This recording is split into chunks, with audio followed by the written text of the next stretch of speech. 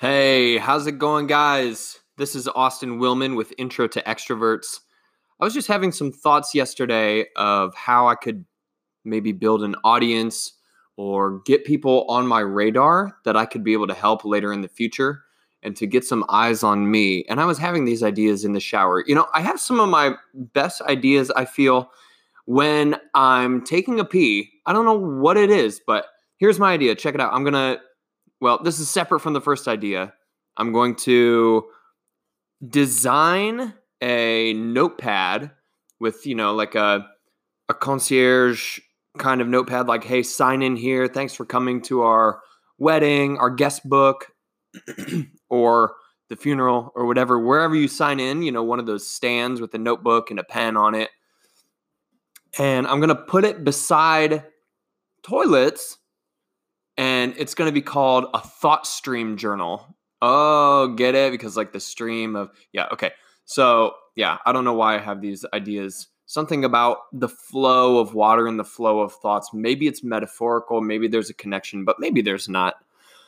As I was taking a shower yesterday, there's nothing around Attica really with loads of people like there would be in a city. You can just walk around the street or walk around a mall. There's not really anything like that around here. So I was thinking the place that would be closest to that would be like Walmart. So I could go to Walmart and it would just be me. Maybe I could get more people to do it later, or this could be a social experiment as I start designing my programs, but just asking people if they're in a hurry today, or if they're in a rush, or if they would like to enjoy the rest of their day instead of hanging around in Walmart all day. I don't know. For some people around here, that's what their day consists of. They love to hang around Walmart. Tells you a little bit about where we're from. But as people walk in, hey, are you in a rush today? Can I help you get your groceries? Or can I shop for half of your list to get you out of here quicker? And I'll get it done in 10 minutes, guaranteed 10 minutes, something like that. I don't know who would respond, but it would be cool to have someone record me doing this. And I almost thought about putting some sort of incentive to get people to help me. Like, if I'm not back here in 10 minutes, I'll buy my half of the groceries or something like that. But no, I'm not going to do that. Screw that. If I could help these people out with no cost to them, there's no catch or anything. Maybe wear some shirt that says Intro to Extroverts, or hi, my name is Austin. I don't know, something weird. I live in Walmart. I don't know.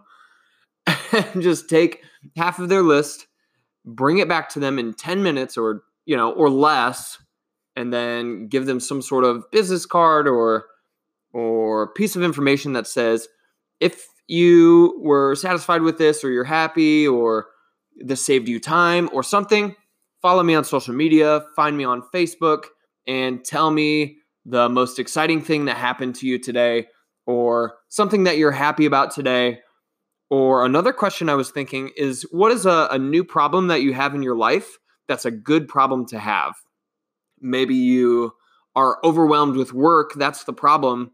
But the good problem to have is that you now have a ton of new customers, or a lot of new business coming into your office. Or maybe you're like, oh man, I have I now have to like spend my time on the weekends meeting new people and going out to places, and I'm not getting enough time for my own work or my own personal life. But it's a good problem to have, because the reason that problem is caused is because I now have this amazing girlfriend or new relationship or something. So it's like, okay, people are always seeing like the negative side of stuff, but what is the positive counterpart to it that is causing the problem? I understand that a lot of problems aren't caused by, or a lot of problems may not on the surface seem like they have a positive counterpart, but I don't know. I would beg to question that. If we could dive into that a little bit, what are some of the new problems that you have in your life that have something good on the back end? Recently, We had I'm not even going to go into that. But recently there were some things that were pretty negative that have happened in our community, and I'm always trying to look at the positive side of things. And man, there are just some things that it's really hard to see the positive side.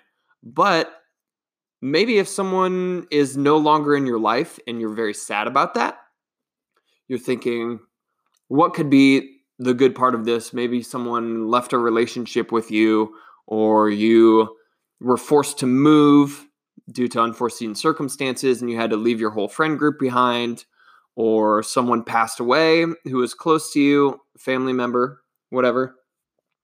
Those are it's very easy to see the negative sides of that. But I challenge you to dig deeper and try and find the positive side of what could become of that.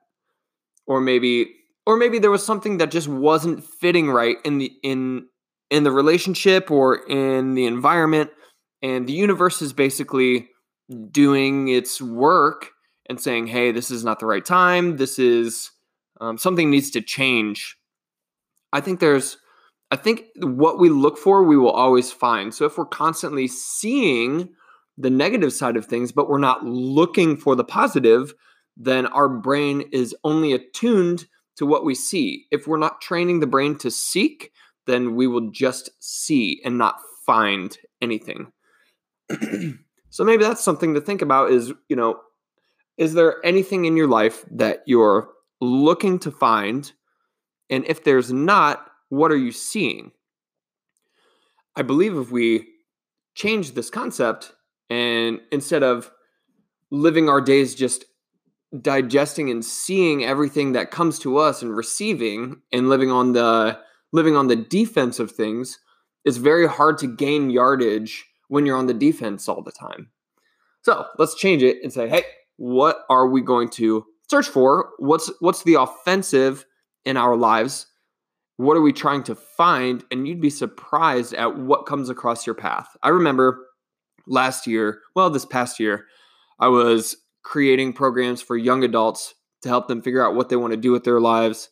But it was more of the concept like, hey, let's kind of explore your personality and characteristics before we have to explore what you want to do with your life. So like, who are you before what you want to do? And as I was creating this concept from scratch, putting together meetings and masterminds with other young entrepreneurs and small business owners separately, and kind of talking with people one-on-one and networking, I remember journaling and thinking like, I don't know how all this stuff is going to go, like how it's going to go down, how everything is going to happen. But I kept writing every day what I was looking for, what I was seeking, the offensive plays that I was looking to make, even though there's not I wasn't physically like running forward every day, but in my mind, I was pushing myself forward and looking for the openings, looking for the opportunities.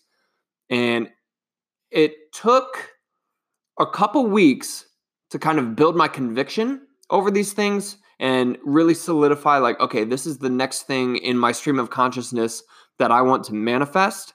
But once I started to see that in my mind over and over, this is what I'm looking for. This is what I'm looking for. More times than a few, opportunities popped straight in front of my field of vision that I was like, oh my gosh, that's exactly what I've been seeking. I don't know if that would have been there if I wouldn't have been looking for it, but I think there's some merit to seeing something come up because you've put it in your mind and you've